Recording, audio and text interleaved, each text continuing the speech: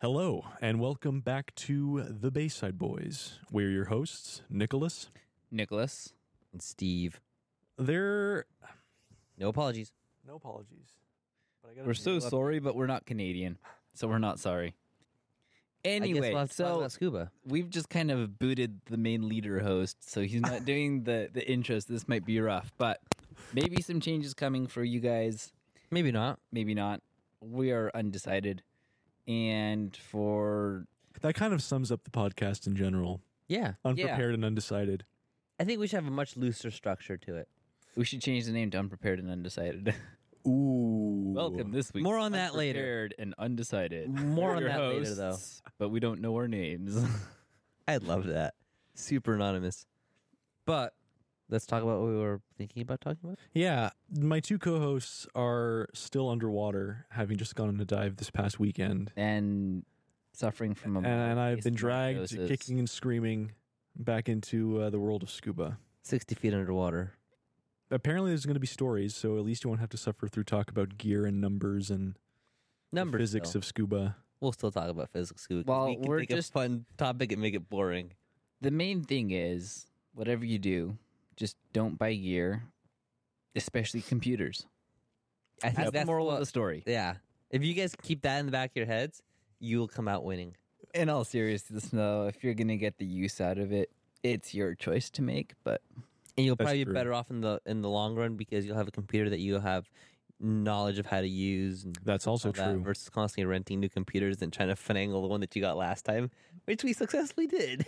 Chances are, if you spend $1,000 on a dive computer, you will never need another one ever again. Correct. But in all seriousness, we did go diving.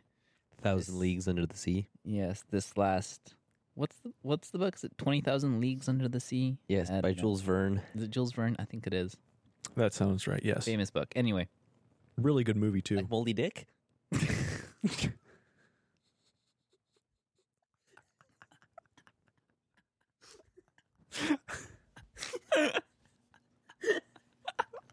I'm leaving, and I'm leaving that in. That whole pause is staying in. You're welcome. Anyway, we did a day's worth of diving back in the temperate waters of Monterey, Actually, wasn't bad. It was not as cold as our instruction week.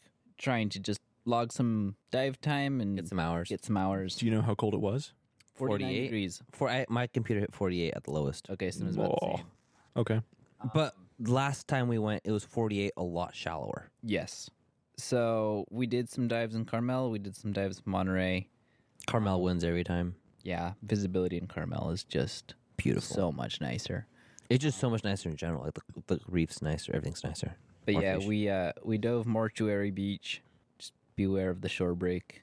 And the sharks. Yeah. Well, what And the sharks? locals. There are angel sharks, but we didn't Yeah. see one this time. No, we were on luck. Also, we've kind of talked about how Squid. sharks aren't the biggest threat to a diver necessarily. Yeah. Shore break is, and locals definitely are. Yeah. Shore break for sure. Yeah, the shore break there can get interesting. They have their own exit where you crawl out on your hands and knees, and it's called the monastery crawl. And that's why it's Monastery Beach, because you're on your hands and knees. Anyway, no, there's Nico got excited about there's- hands and knees. There's a monastery across the street. But on our second to last dive, we dove a spot called the Metridium Fields, which in Monterey, there's an old sewage pipe going up from Cannery Row. And if you swim out past it, there's a whole bunch of Metridium, which are a type of sea anemone, if I can get my M's and N's in the correct order. Sea anemone. anemone. I think you had it right. Anyway, yes, one of them. And they're like these long cauliflower-looking Long isn't like a foot and a half, 2 feet long. Metridium Fields. It's a bit of a swim. You end up being underneath part of the shipping channel. So you Or there's can't boat traffic overhead, so you can't exactly surface. Well, you can, but it's Yeah. ill-advised. You might end up. Anyway, so because of that, you carry a surface marker buoy, which is like an inflatable tube that you fill with air and you let Yep, it go up. and we the talked surface about that in the gear line, in the gear episode, I believe. so you don't get run over.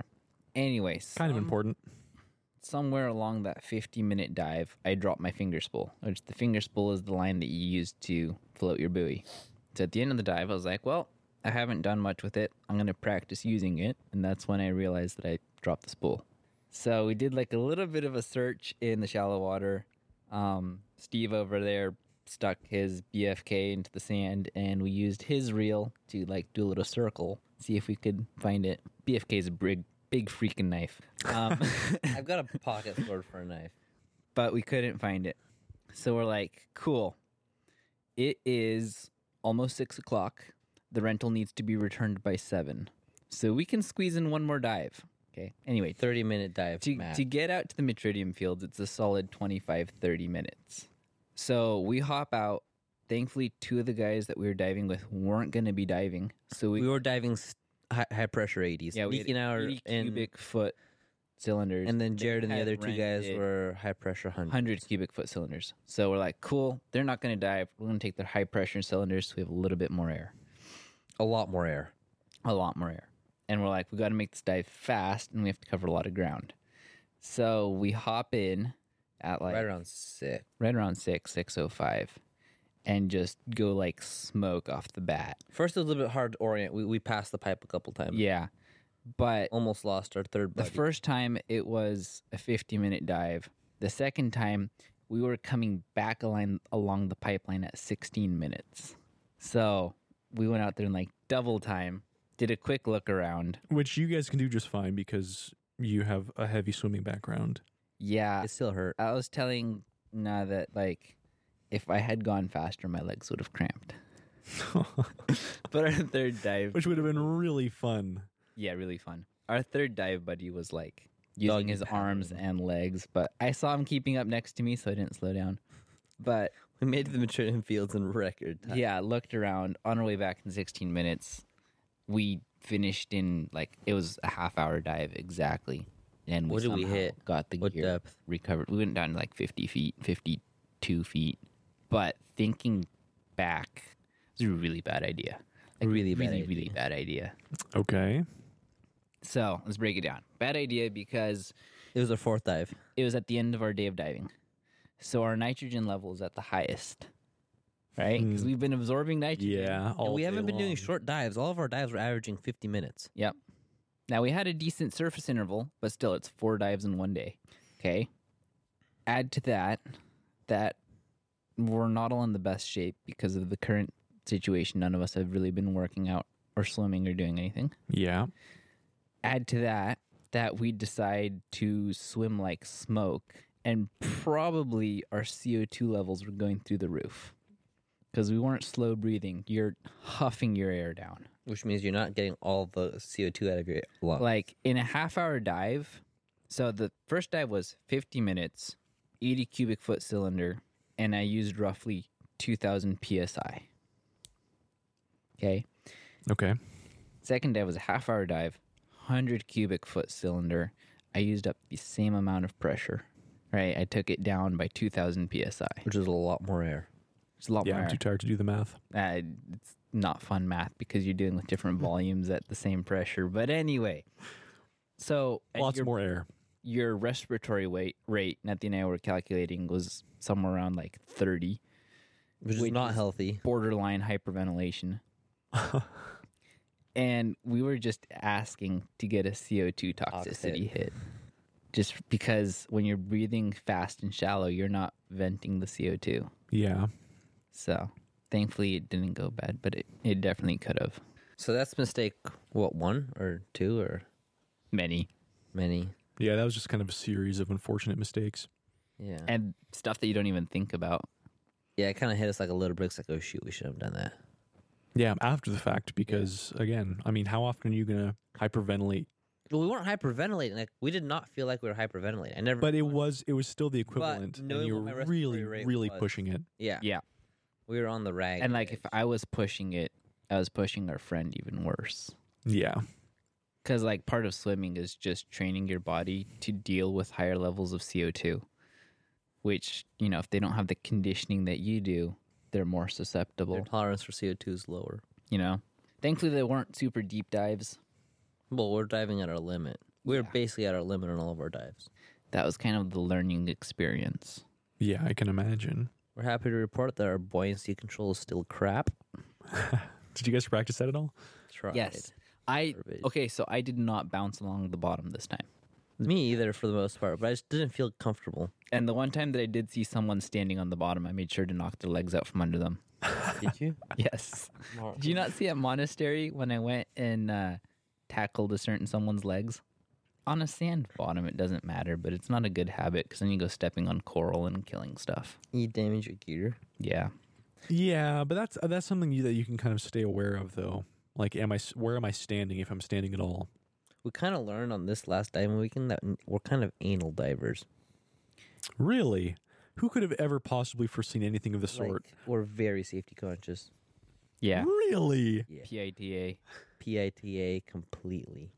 I don't think I can possibly be more sarcastic. Well, that's kind of the byproduct of what you spend your time reading and researching. Like, instead of shopping for gear, I've just read a whole bunch of accident reports and books with many, many fatalities. Many fatalities. And it just kind of is like, yeah, what I'm doing doesn't compare to what they're doing in its level of dangerousness, risk, but it's still habits and lessons that you learn and pick up on the basic dives. Yeah. You know, it's actually book recommendation, Deep Descent. And it's Like a $2 book. Yeah, it's the history of diving a certain wreck off the East Coast. It's kind of falling apart, but it's still a cool place to dive, and you can go collect like the ship's china. Not stuff. super deep. Oh, Yeah. interesting. I think the wreck starts at 190 feet deep, goes down to about 250 feet if you go all the way inside of it. So Wait, so which certs would you need for that? So you would back in the day, they did it on air. You can still do it on air.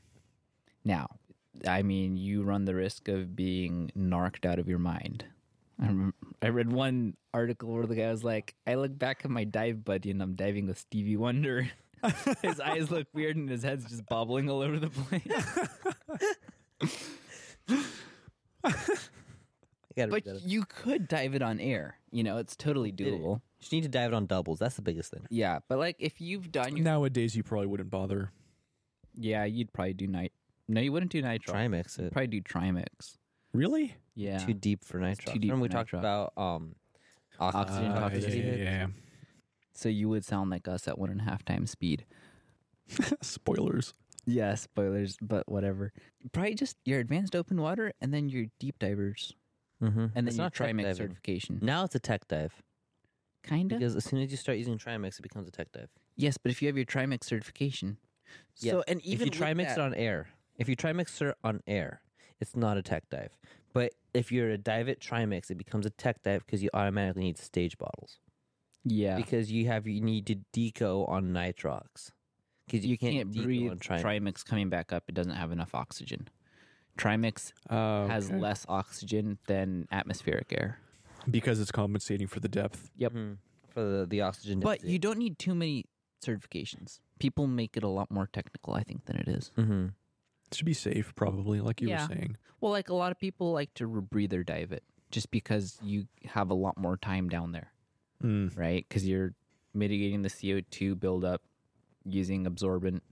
And actually controlling how much oxygen is in your breathing air. Yeah. It's a whole lot smarter. But if we're talking about not buying gear, I mean, rebreathers are like the most expensive thing you can get in scuba. Yeah. How expensive are we talking? I haven't looked into How it yet. expensive do you think? A few grand. That won't even get you a dry suit. About 15. 15 grand? Yeah. Dry suit's $4,500. No, a dry suit's 1,700. It's the one that Steven got in that stuff? $4,500. Custom DUI. Yes, if you get a custom one. I'm talking like what people pay. And even that, I don't think it's that much. I want to say it's closer to like three some. But still, it's a big investment. Now, if you're working for a dive shop, you have a discount, and if you're a dive master, you're using it for work, so it balances out. It makes sense. You're not just some Joe Schmo with 15 grand to throw away. For us Joe Schmoes, it makes more sense to look out for a used dry suit, or just get a nice wetsuit, or a semi-dry wetsuit, because majority of our diving is not going to be diving wrecks, Unfortunately, I think diving wrecks Dive is at 20 is APC. really, So really just cool. to throw this out there, I don't know. This is going to be kind of a random podcast, but I don't care. If you go down to San Diego, there is a submarine wreck in like 30, 40 feet of water. Talking about good buoyancy control. There was at least one wreck off of Catalina that was probably around the same depth. So like Couldn't have been more than 30, 40 feet down. you can do Kind of, because it was kind of sitting sideways. And penetrate that. You can do like beginner wreck dives and start looking at something other than just rocks and fish. Yeah, because otherwise it really is all rocks and fish. And some people are into the fish, and then what ends up happening is you get into photography. Talk expense. Okay, it'll cost you more than a rebreather. $40,000 for camera housing. What? For the housing? Yeah. Remember the Doria? Yeah. And they had those remote control camera things? $40,000 a piece? Yeah, but that's kind of uncommon. Those are like DPV cameras, though. But that's what photographers get into. Well, no. So like I've seen some used setups, and people easily sink 15, 16 grand because they get a big old fancy DSLR, then they get the housing and the lights and the this and the that. Yeah, it becomes a whole setup, which, if you can sell prints, might be worth it. But then that's a lot of work, and you're probably not going to move around a lot, depending on what kind of shot you're trying to set up and underwater. It's hard to travel with all that stuff. That's hard cases on hard cases on hard cases. And like our instructor does some photography, and he's like, hate to admit it, but I barely look at my own pictures. So, But if you ever want to get good, you'd have to look at the pictures, and you'd have to figure out what works and what doesn't, and you can't really do that on the fly. no, the hard part is like, I don't know, maybe I'm just lazy, but keeping up with all the files and thinning out what's worth keeping and what's not. That's something that once you get into photography in general, that's something you kind of just accept as a part of life. Yeah, I guess. I guess that's why I'm not into photography. Yeah. Yeah, we're going back to topic now. Back to topic. What topic are we on? Well, like scuba stories, I guess. Do you have any scuba stories that stand out? Poor decision. I don't. The only No hood? No hood? No hood? No people? hood. No hood? But I talked about this. It was not an issue. The water was warm. It was fine. The only thing that comes to mind is my Loss of a dive buddy? well,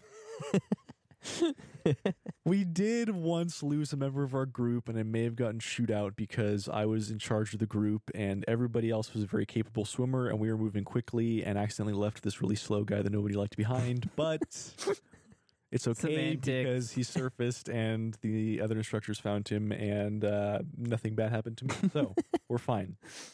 No need to talk about that too much. Next.